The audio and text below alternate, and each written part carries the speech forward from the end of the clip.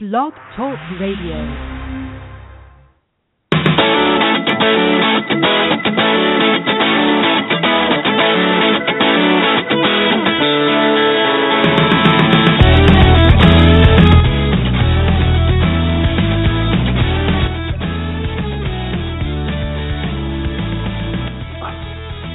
Hi, welcome to our latest Outsports podcast. It is the doldrums of summer when virtually nothing in sports is happening. We ended up talking about the upcoming season. I know Jim Basinski is excited for the NFL season.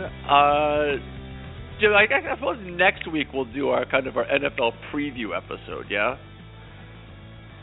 Yeah, we need to know who else has torn their ACL in the last week, so that really affects who you're going to pick. It's really been a brutal year for that. Well, I know Jordy Nelson and who else did I see? Just Scandrick. Scandrick, yesterday. Kelvin Benjamin for the Panthers is out for the whole season. Right. Pouncey broke his ankle, the Steelers center, and there were numerous ones happened, back to back early in training camp. I'm trying to remember now, but the Redskins lost 2 of their 3 starting tight ends for the season already. It just it's this war of attrition that you saw the Jordy Nelson thing. It was a non-contact, and he's done for the season. Yeah, it's a shame, and part of me says, well, I'd rather it happen now than week 1 because at least teams can prepare for it, but it sucks because essentially the team that wins the Super Bowl is so often the team that was good and able to avoid injuries. That was the Seahawks the last couple of years. It's just been incredible. Well, how 2 years ago, the Seahawks had injuries, but they all happened.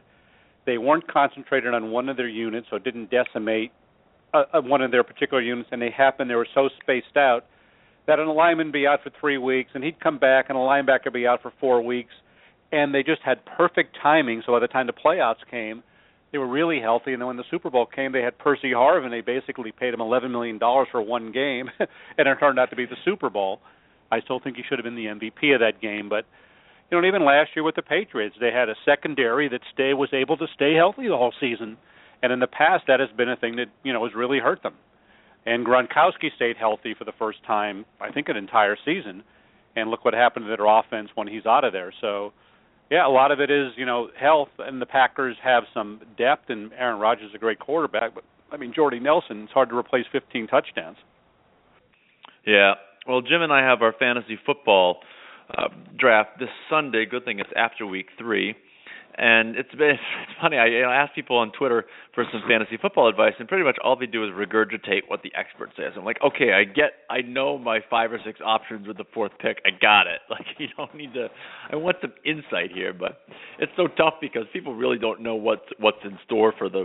What Adrian Peterson looks like, and what's the plan going to be for him, and what is the Lions' offense going to look like? Is Calvin Johnson going to get the throws? So it's such a crapshoot with fantasy football. I'm just hoping not to finish 9th out of 10 teams again this season. That was embarrassing last year.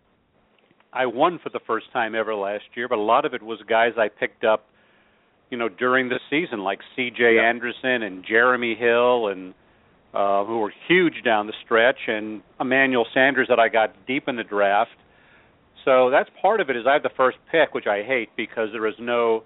The days of Marshall Faulk years ago and Priest Holmes that were the automatic number 1 picks doesn't happen anymore. So I'm taking Adrian Peterson, but just because I think of all the guys he has the most upside, but I have no idea.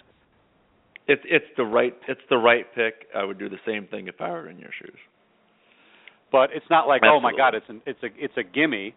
And as long as he doesn't beat any more kids, like last year. Frankly, I think it's a gimme. I know you're picking him. You're the 4th pick in our league, right? Yeah, I know, but it would be a dream if he fell to me. I think. Well, he's not because I'm taking him. I'm just short of him. No, I know. That's what I'm ankle, saying. Yeah. I think you got. I think you're going to be happy with that pick. Anyhow, enough of fantasy football. We could talk more about it next week and bemoan our disaster fantasy drafts. This week we've got a couple of stories. One that's kind of, I guess behind us, but just starting.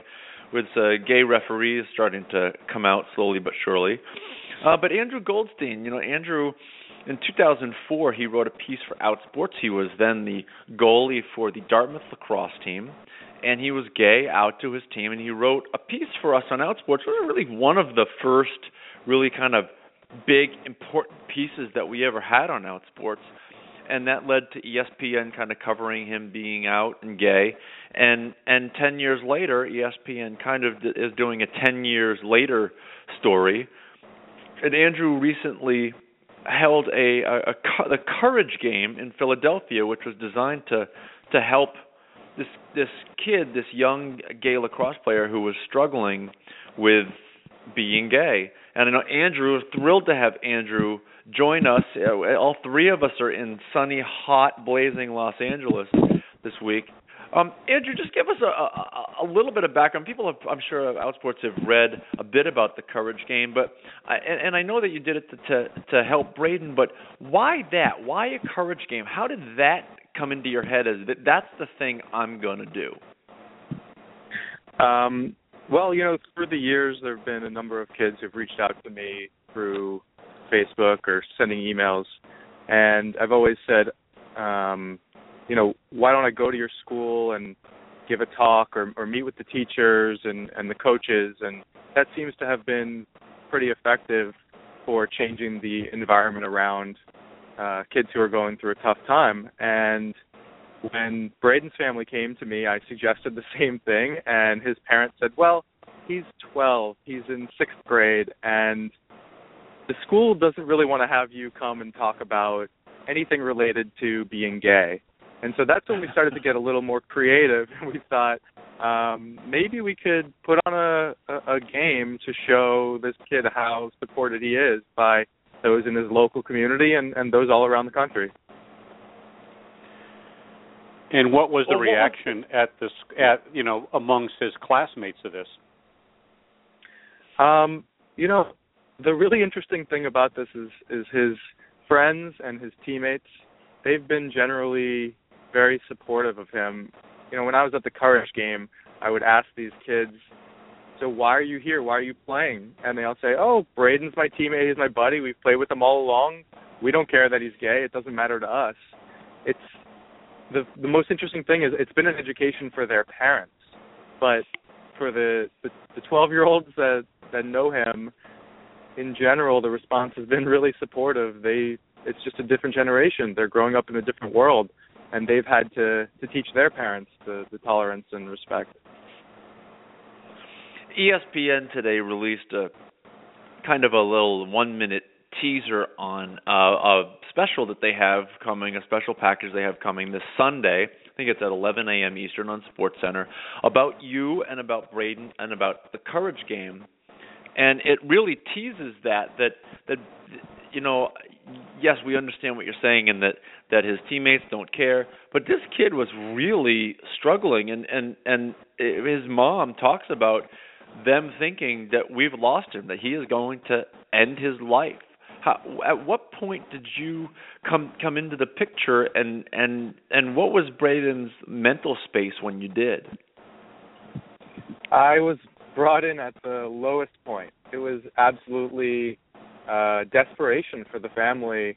It was not just Braden going through this, but the entire family was. They felt, in a sense, that they had been ostracized from their community.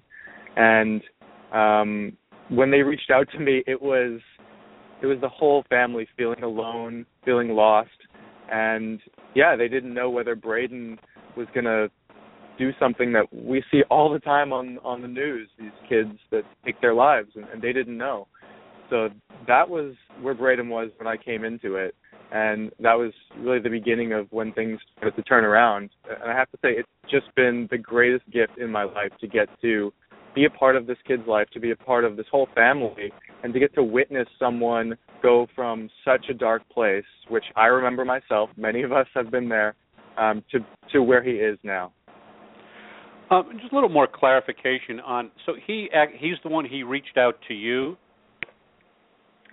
So at that point when things got really dark, his parents said, isn't there that gay lacrosse player that came out years ago who was on ESPN? And they looked it up, and it's out there on YouTube, and they watched the clip with Brayden, and it was sort of the beginning of hope. And then Brayden's father looked me up online and sent me an email, and I reached out to him in response to that email and said, yeah, let's do what we can to help this kid out. And so at what point did you meet him? Because I know that you were in either Philadelphia or New York and you ended up meeting him. What was his headspace by the time that you actually met him? And when did this all happen? When did you first get in contact with him, and then when exactly did you meet him? So his dad reached out to me towards the end of March of this year, and my husband Jamie and I happened to be going to New York City for the holidays in early April. And so we had been in communication with Brayden and his parents. And so he said, if you're ever on the East Coast, let us know. We'll come find you. I said, it turns out that, in 2 weeks I'm going to be in New York. So the whole family drove up from where they live, about an hour outside Philadelphia, to New York City. We all met in the city, and Brayden was very shy. He was very quiet, but he wrote down what he was really feeling because he wasn't sure he was going to be able to express himself clearly in words. And this letter, which I think you've circulated on Outsports, it's a tearjerker. It's just unbelievable. And we went to Central Park and we played catch. He brought a stick for me. We played catch for like 2 hours. It was one of the most fun times in my life. And from then, he started to really come out of his shell, and you can really see his confidence now. And now, is he playing an organized lacrosse league there? And what's his sort of lacrosse goal, so to speak? He plays in a few different. He plays for a few different teams in his local area. I know in the summer they were pretty much lacrosse every weekend for this team or that team, and they practice a few times during the week. So he's got a few different teams. I presume in a few years will start to be for the high school team, but at this age, it's more of the town and regional teams. And follow up on that. I mean, he's on ESPN or will be on ESPN, and there's no more, thing that has more cachet with athletes than ESPN. Has that given him a measure of celebrity there? And I assume it has changed things for the better, the whole process going forward? Yeah, I think he's just starting to see the impact that he can have. And what's so amazing is we've been going through this whole process as two families, the Lang family in Pennsylvania and me and my husband out here in California. And we've been in almost constant communication since March. We FaceTime together on a regular basis, and we go through the different things. They bring us in on the things that they're struggling with, and we talk it all through. And the first process was getting him to a place where he was excited to be alive, and we've watched him from the Courage game where he was the inspiration for this entire game, all of these kids being there because of him, to now with it doesn't get much bigger, like you said, than being on SportsCenter on ESPN, and he's really excited for this. He's a special kid. He's not just your average 12-year-old, and well, he is a 12-year-old. We have to be cautious of that, but he's a special kid. He's ready to be an inspiration for his generation, to the extent that he can also live a normal life. So I could not be prouder of him and his entire family. I know ESPN obviously did the piece on you 10 years ago. How did this come about? Did they come to you and say, "Oh, it's been 10 years. What's going on?" Have you stayed in touch with them? I mean, how did they hear about the Courage game?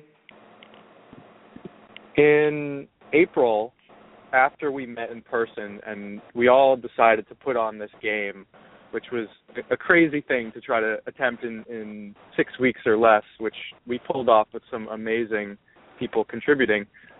In that process, we happened to realize that not only was this an amazing story because all of our friends were so excited to hear about this new relationship and what was going on, but that the Courage game itself, was being played on literally the 10-year anniversary of the original airing back in 2005 about my team and me coming out.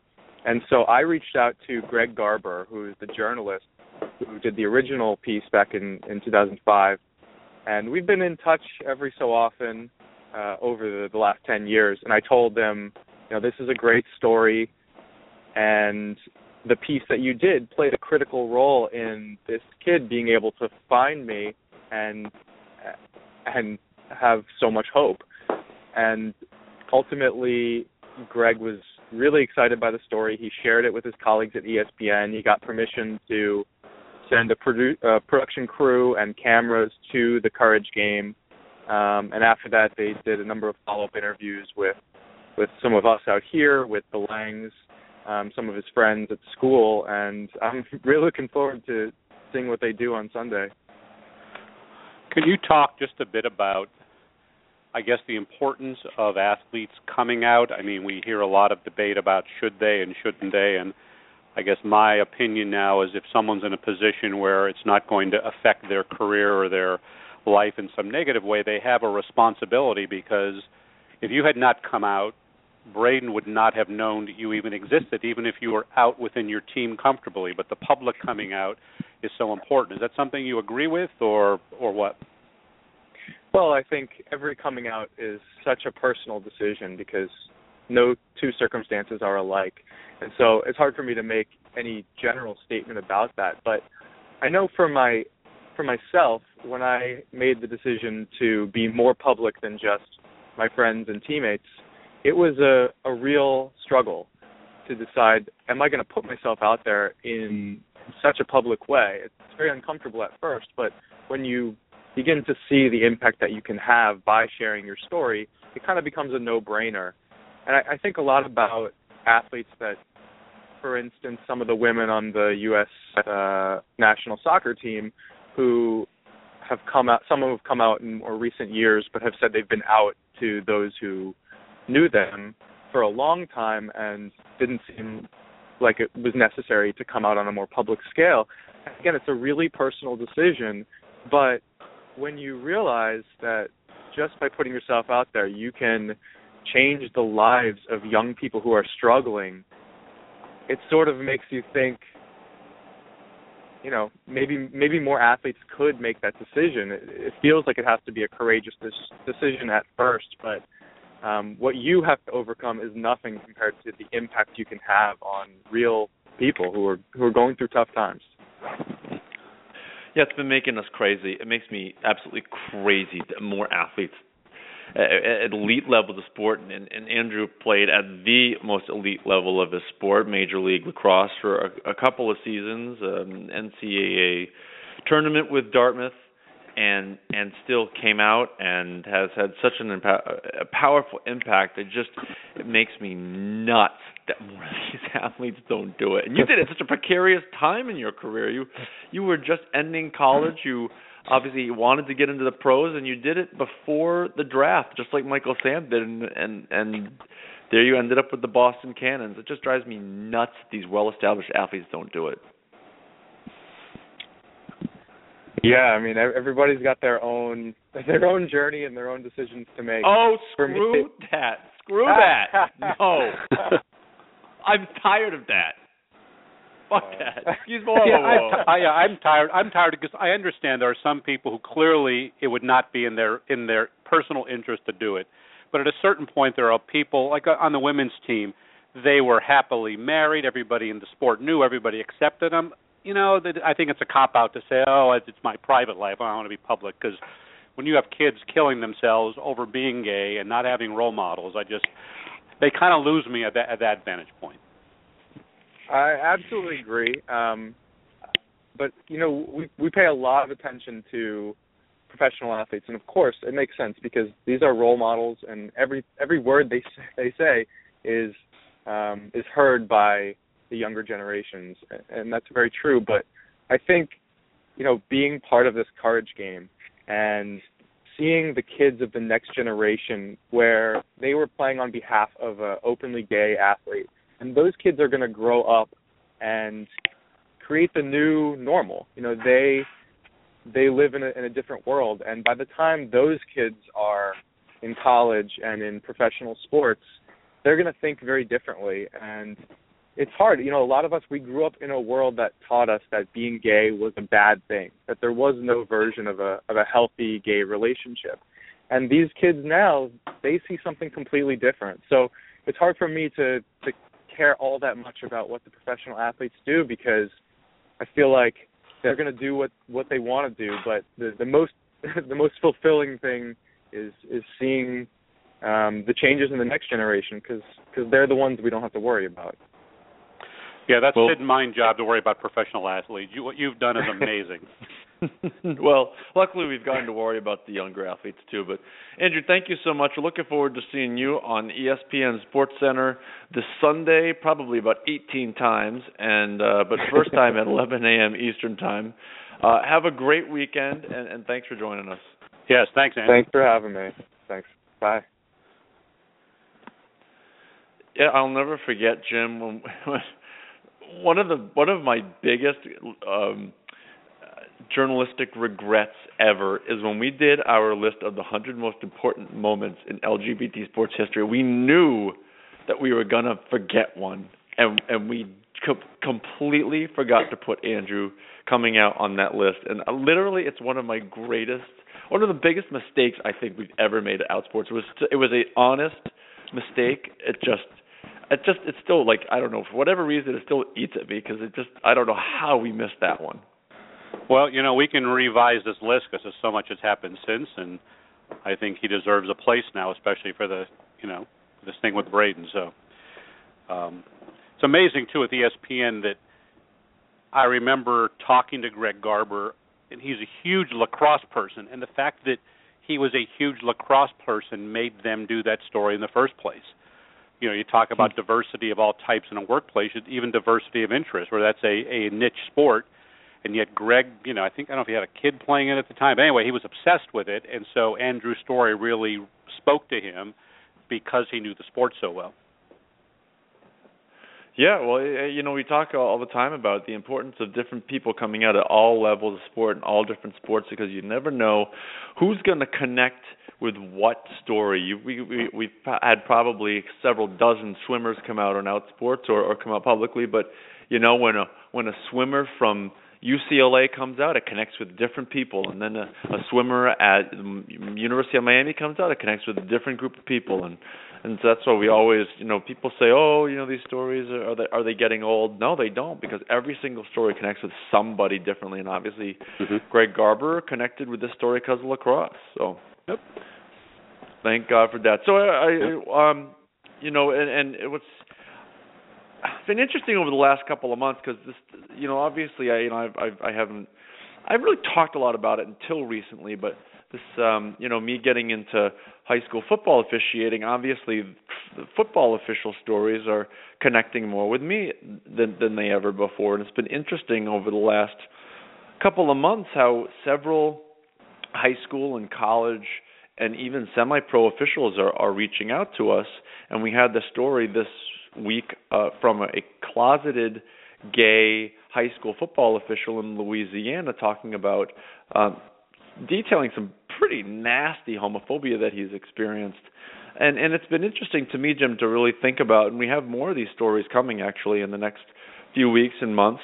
It's been interesting that as we've talked about changing the sports world, we've talked about athletes and coaches and the media, but nobody's really talked, certainly in the conversations we've had, and we've worked with a lot of activists and advocates, nobody's really talked about changing that in the world of the referees. And I'm glad that these stories are starting to come out that, that's a whole separate world, and nobody's paying attention to it.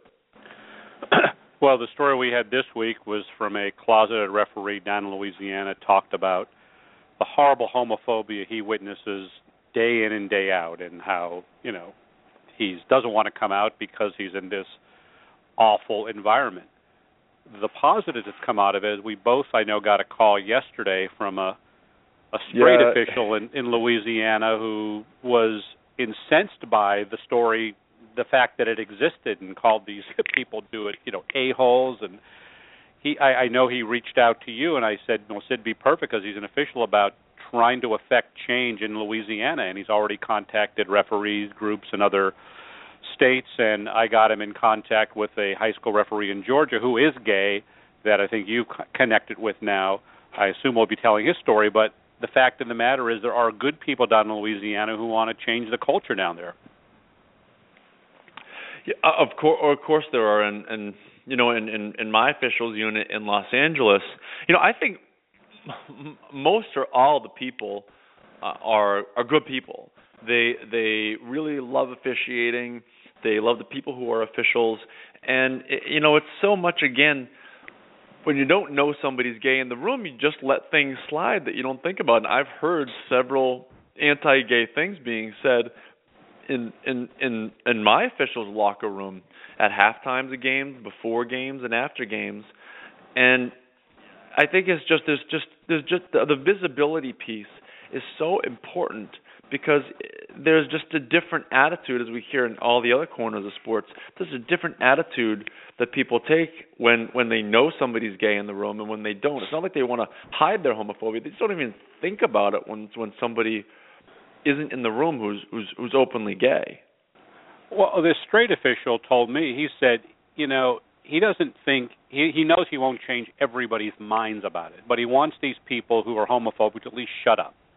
He goes, that's a small victory in and of itself if that language gets removed, because they know it's no longer acceptable. And he's trying to get, as he said, I'm in New Orleans, which is, more liberal than, rural Louisiana, but, he said his daughter had talked to him about, he talked to his daughter about making a difference in the world, all that stuff, and he said, when I saw the story, I realized I'd be a hypocrite if I didn't try to do something about my own profession. And so I really admire this guy for sort of taking steps with something that, as he said, he's already started to reach out, and he's already gotten some pushback from where else? Rural parts of Louisiana, like the people do not want to change.